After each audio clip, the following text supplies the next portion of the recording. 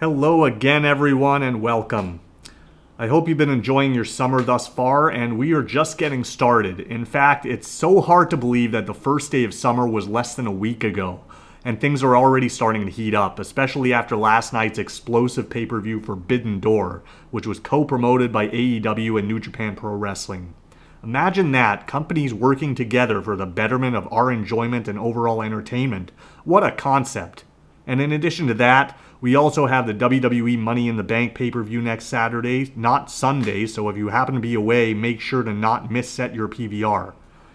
Anyway, big show this week with lots to cover, so I'm not going to waste any more time. Let's get right into it, starting with a review of last night's Forbidden Door event.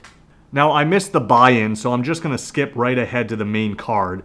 From what I heard and read, I don't think there was anything too eventful that happened anyway.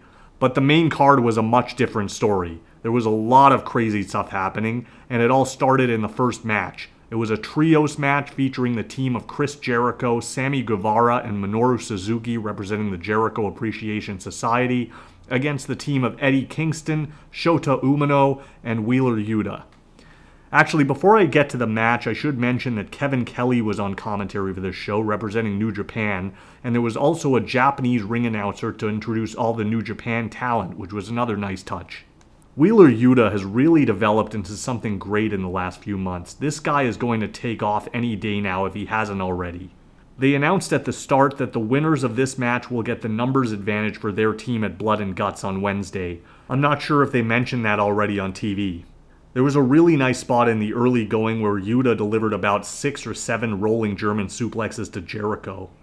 Later in the match, I totally thought this would be the finish, where Umino starts building momentum but catches a bat shot from Sammy coming off the ropes, but Jericho ends up missing the Judas effect, leading to a tornado DDT and follow-up brainbuster by Umino for a near fall. The end comes where both of Umino's partners are taken out, so he kind of has to fight off the heels by himself, which eventually gets the better of him, as Jericho hits the Judas effect out of nowhere for the win, so his team will have the one-man advantage on Dynamite this Wednesday. I like that Umino took the pin and Jericho got the win for his team, so everyone involved in Blood and Guts still looks strong. Up next was the match for both the ROH and IWGP World Tag Team titles featuring FTR, Roppongi Vice, and the team of Jeff Cobb and the Great O'Khan representing United Empire. Caprice Coleman from Ring of Honor also joined the announce team for this match. There was a spot where Dax hurt his back or something in the early stages of the match, so the doctors went to check on him, and he had to be removed from the match, meaning that Cash had to go it alone. Dax did return eventually, and a lot of people seemed to be questioning whether this was a work or a shoot. Later on, Rocky got a pinfall on Dax, and the ref clearly botched the finish as Dax had his shoulders counted for 3, but the match kept going. And Rick Knox earned some very harsh "you effed up" chants after that spot. But FTR brought the crowd right back into it with the big rig on Rocky for the win, and they get both sets of belts. Ultimately, the right team went over here, and I hope they eventually beat the Bucks as well. There's a backstage interview segment next where Tony Schiavone, who was not on commentary up until this point, is with Juice Robinson and Jay White representing Bullet Club. Not much to this promo. Basically, Robinson says that he's the rightful US champion, and the match tonight between Will Ospreay and Orange Cassidy is just a formality. I've really turned the corner on Jay White. He's definitely won me over this year, especially with his mic work. He reminds me a lot of James McAvoy, the actor from X-Men and Split. White just says he'll end up beating 3 of the best talents in the world in the same match tonight. The 4-way match is next to crown the first All-Atlantic champion in AEW. It was Miro against Pac against Malachi Black against Clark Connors, who was the replacement for Tomohiro Ishii, which didn't sit too well with too many people, but the match still delivered on all points. Personally, I don't see why promotions feel the need to replace an injured talent in a match instead of just proceeding with 3 people. But I guess in this case, they kind of needed a representative from New Japan in there, so it kind of made sense. This match was excellent. It was so well paced, and I think it did all 4 talents a world of good. Also, the card placement couldn't have worked out more in these guys' favor, and I'm not usually even a fan of these multi-person matches. They built to a spot where Black and Miro got in each other's face, but I'm not sure if they achieved the desired reaction. Connors ended up spearing Miro through an outside table that was leaned against the guardrail. Miro ends up coming back and cleaning house. He locked Pac in the Accolade or Camel Clutch, I can't remember what he calls it now, but Pac was in the move for what felt like an eternity, and I totally bought into this as the finish, until Black returned and sprayed some mist in the eyes of Miro to break the hold. There was a neat spot where Black tried to lock Connors in a triangle choke, and Pac came off the top with a 450 splash to break up the grapple. This took Black out of the match and allowed Pac to submit Connors with a Brutalizer or Rings of Saturn to win the title. Another trios match was next. It was Sting, Darby Allin, and Shingo Takagi against the team of the Young Bucks and Phantasmo, accompanied by Hikuleo, who was the son of Haku. This was actually the only match that Shivani announced, which was kind of weird. However, Sting initially didn't come out with his teammate, so everyone was kind of wondering where Sting is. And then as the heels make their entrance, the lights go dark and Sting is shown on the top of the entrance tunnel and does a massive dive onto the pile of heels. Keep in mind, this guy is 63. That was crazy, but for some reason looked as safe as could possibly be. And it was a great way to start the match. Sting might have actually been the MVP of this match. He looked unbelievable and definitely held his own in there with those younger lions. There was a spot where Darby drilled Phantasmo with a stunner but caught a double super kick from the Young Bucks, who then connected with the same move on Sting, who totally no-sold it. I loved that spot. Just gave the Bucks a taste of their own medicine. They eventually got Sting down and attempted the BTE trigger but missed and bumped knees, allowing Sting to deliver a double Scorpion Death Drop. Sting then twists Phantasmo's nipples before delivering a low blow. Darby takes Hikuleo down on the outside with a coffin drop off the top rope to the floor, and then Takagi finishes off Phantasmo with the last of the dragon for the win. Shivani is backstage to interview Shota Umino, who is quickly interrupted by the Jericho Appreciation Society, or at least 3 of them, and I tried so hard to take this angle seriously, but Matt Maynard is just so hilarious in everything he does that I couldn't help but burst into laughter. Jericho basically said how Umino earned his respect out there, only to then throw a fireball in his face, and I'm really tired of this gimmick already. Thunder Rosa defended the AEW Women's title against Toni Storm up next, and I wasn't sure what this match had to do with New Japan, but I thought I heard the announcer say that both of these ladies had competed in Stardom, so I guess that would be the connection.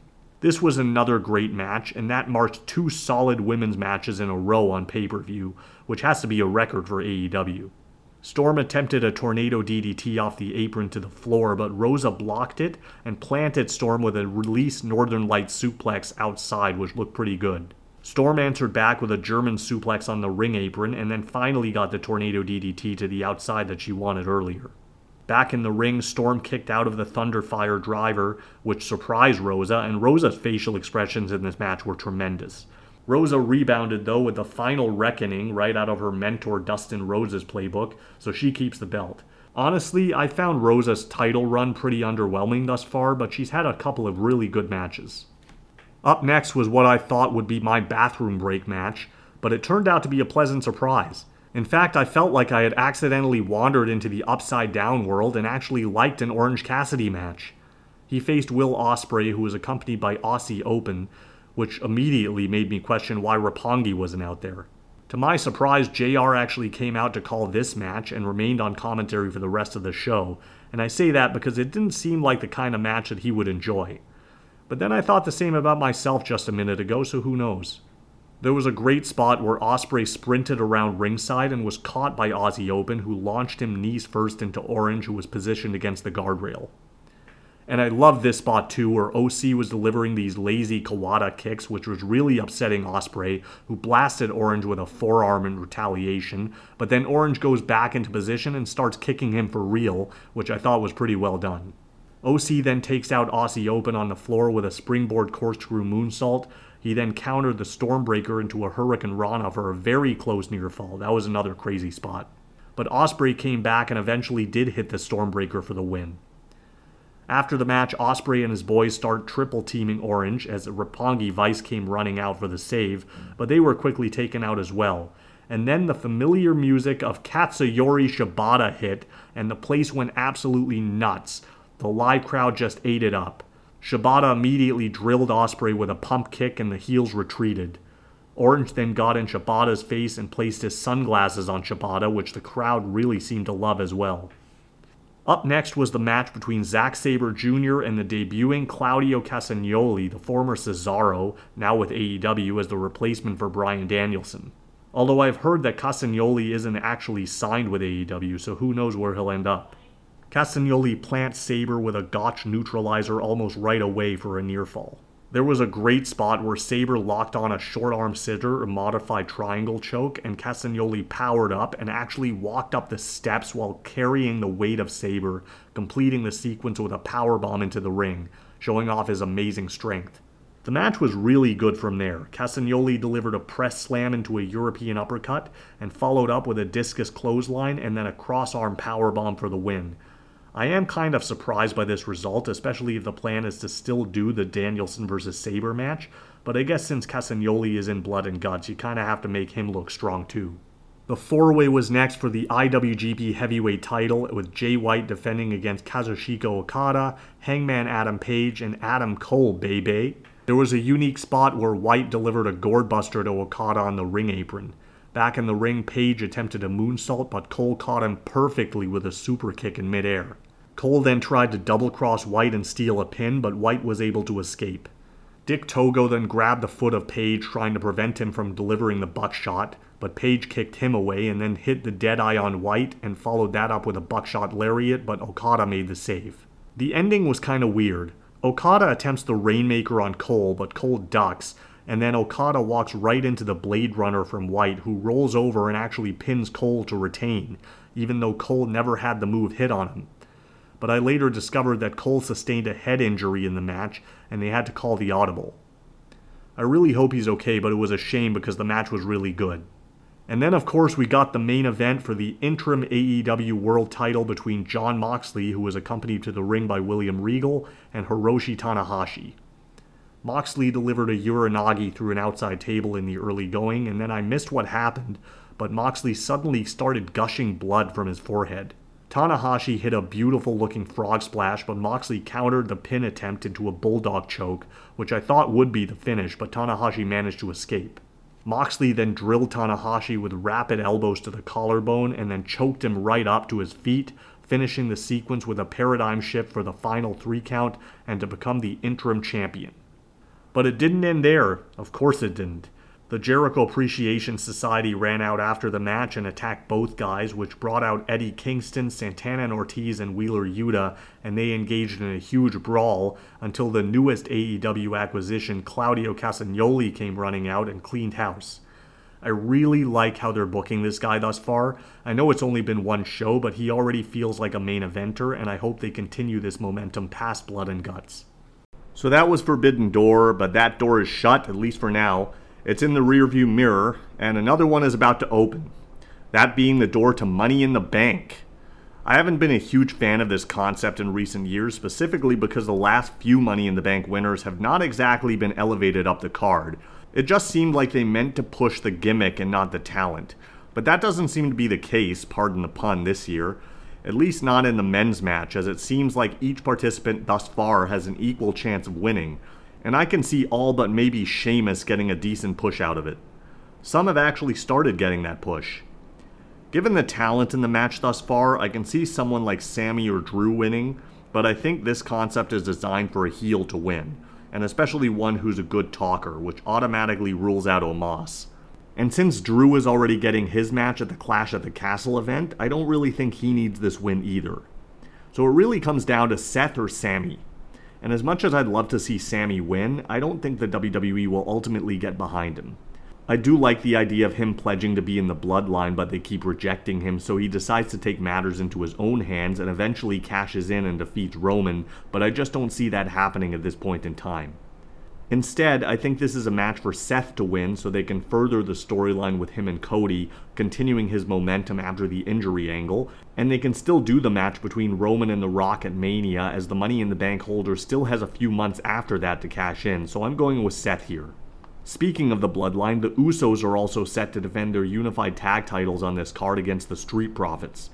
I like both teams, and as much as I'd like to see the Profits win, I don't think this is the right time for a title change. I think they might end up teasing dissension between the Profits in this match, and unlike most teams, I don't expect them to actually break up, but instead repair their relationship over time, so it'll mean a lot more when they actually do end up winning the belts. The finish I'm picturing here is Montez will set up to deliver his frog splash, but as he ascends the buckles, Dawkins tackles Jimmy outside the ring, but they bounce off the ropes, causing Ford to lose his balance and allowing Jay to take advantage with a super kick and flying splash to keep the belts. After the match, Dawkins tries to help Montez up, but Ford aggressively pushes his hand away and they continue arguing about the loss. The two women's title matches on the show are probably the most puzzling, as I don't think either challenger has been presented as any threat to either champion's title reign. At least in the case of Bianca, she was originally scheduled to face Rhea Ripley, who had to pull out due to injury, so that would have been a much more compelling match. Over the last several years, they have done a masterful job of presenting Carmella as a joke. She's not someone to be taken seriously as championship material, and this is nothing more than a transitional feud, as is the feud between Ronda Rousey and Natalya, which just seems so forced. We all know that Rousey and Natty are the best of friends, and this just doesn't feel natural at all. There isn't a lot of believability here, which is what pro wrestling, or sports entertainment as it were, was built on. I think both champs are retaining pretty decisively here. Rousey going over Natalya with a straight armbar finish, perhaps maybe finding a counter to the sharpshooter and transitioning into her own submission hold. Bianca will likely get a pretty clean victory over Carmella as well with a KOD, but I don't expect it to end there. Stay tuned for more. We also have the US title defense of Austin Theory, or Theory, what a dumb name, who turns back the challenge of Bobby Lashley. There are several issues I have with this match. Firstly, I don't buy Lashley as a babyface at all.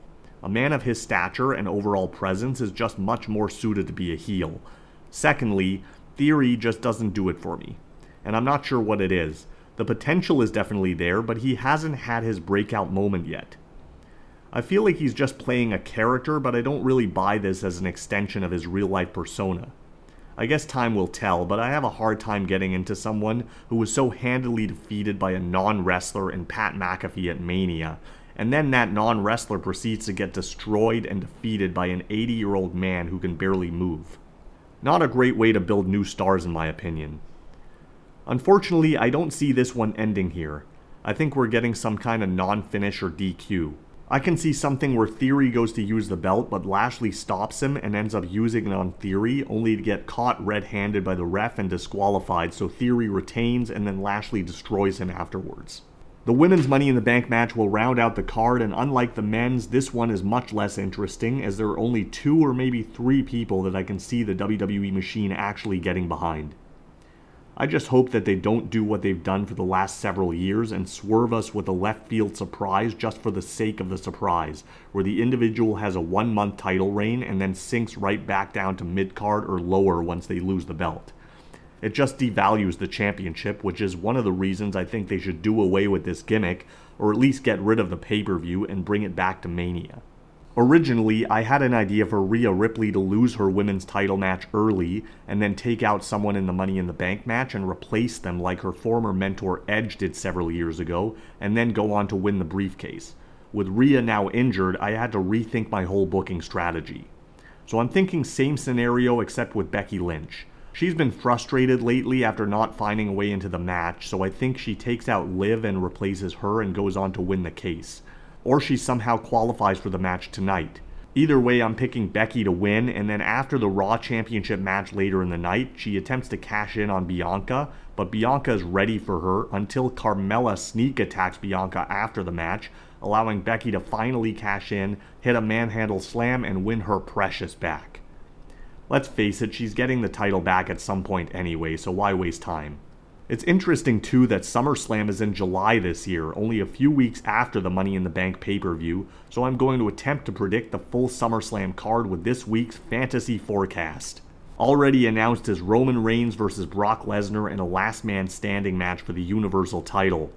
Yawn. We also have the match between Pat McAfee and Happy Corbin, which really came together out of nowhere.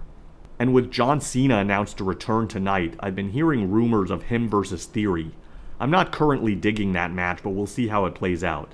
I can picture Theory getting in Cena's face and bringing up some fake childhood story of how he tried to get a selfie with Cena years ago as a fan, but Cena snubbed him or something, and now it's time for payback. This will lead to Cena distracting Theory in a rematch against Bobby Lashley, leading to Lashley defeating Theory for the US title, thus adding more fuel to the fire. And now that Lashley will be US champion, why not unify the mid-card titles as well? Unification matches seem to be the trend these days, so I'm thinking we get Lashley versus Gunther in a unification match at SummerSlam. I'm not so much a fan of Sheamus, but he and Drew McIntyre seem to have such undeniable chemistry in singles matches, so I wouldn't mind seeing those two go at it one-on-one. But considering that Drew is next in line for either Brock or Roman, I feel like a singles match against Sheamus would be a step down, and I'm thinking instead we'll get a tag title match with those two against the Usos, since they already have a non-title victory as of this past Friday, and it'll help advance the feud between Drew and Roman heading towards Clash at the Castle. I don't know what it is, but I have been less than impressed with the women's division as of late. There are currently no draws on either side and no match combinations that haven't yet been done. I'm thinking we'll get Becky defending her new Raw title against Bianca Belair in the rubber match, which I originally thought should be an Iron Woman match, but considering that there may be multiple matches on this card, I don't know if a lengthier match will be the way to go here, so they can just as easily do a ladder or cage match. It's a lot harder to book Ronda Rousey's opponent as no one really jumps off the page.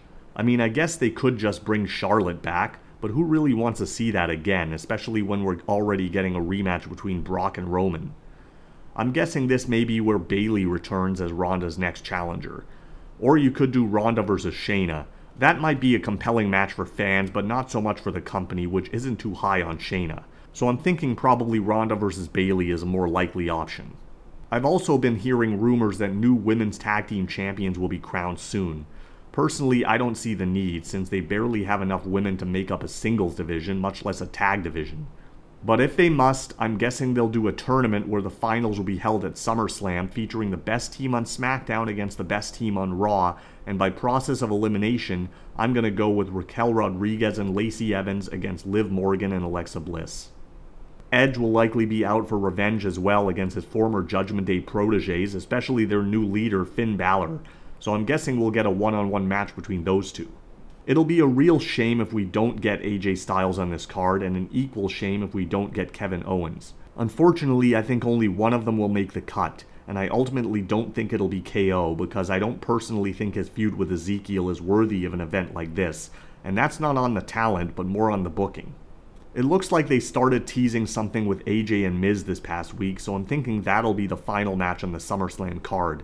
Originally, I was going to book Seth Rollins on this card as well in a match against Riddle, but considering that I had predicted that Seth would win the Money in the Bank briefcase, I think it might be a wiser decision to have him off the card, thus increasing the probability of a cash-in.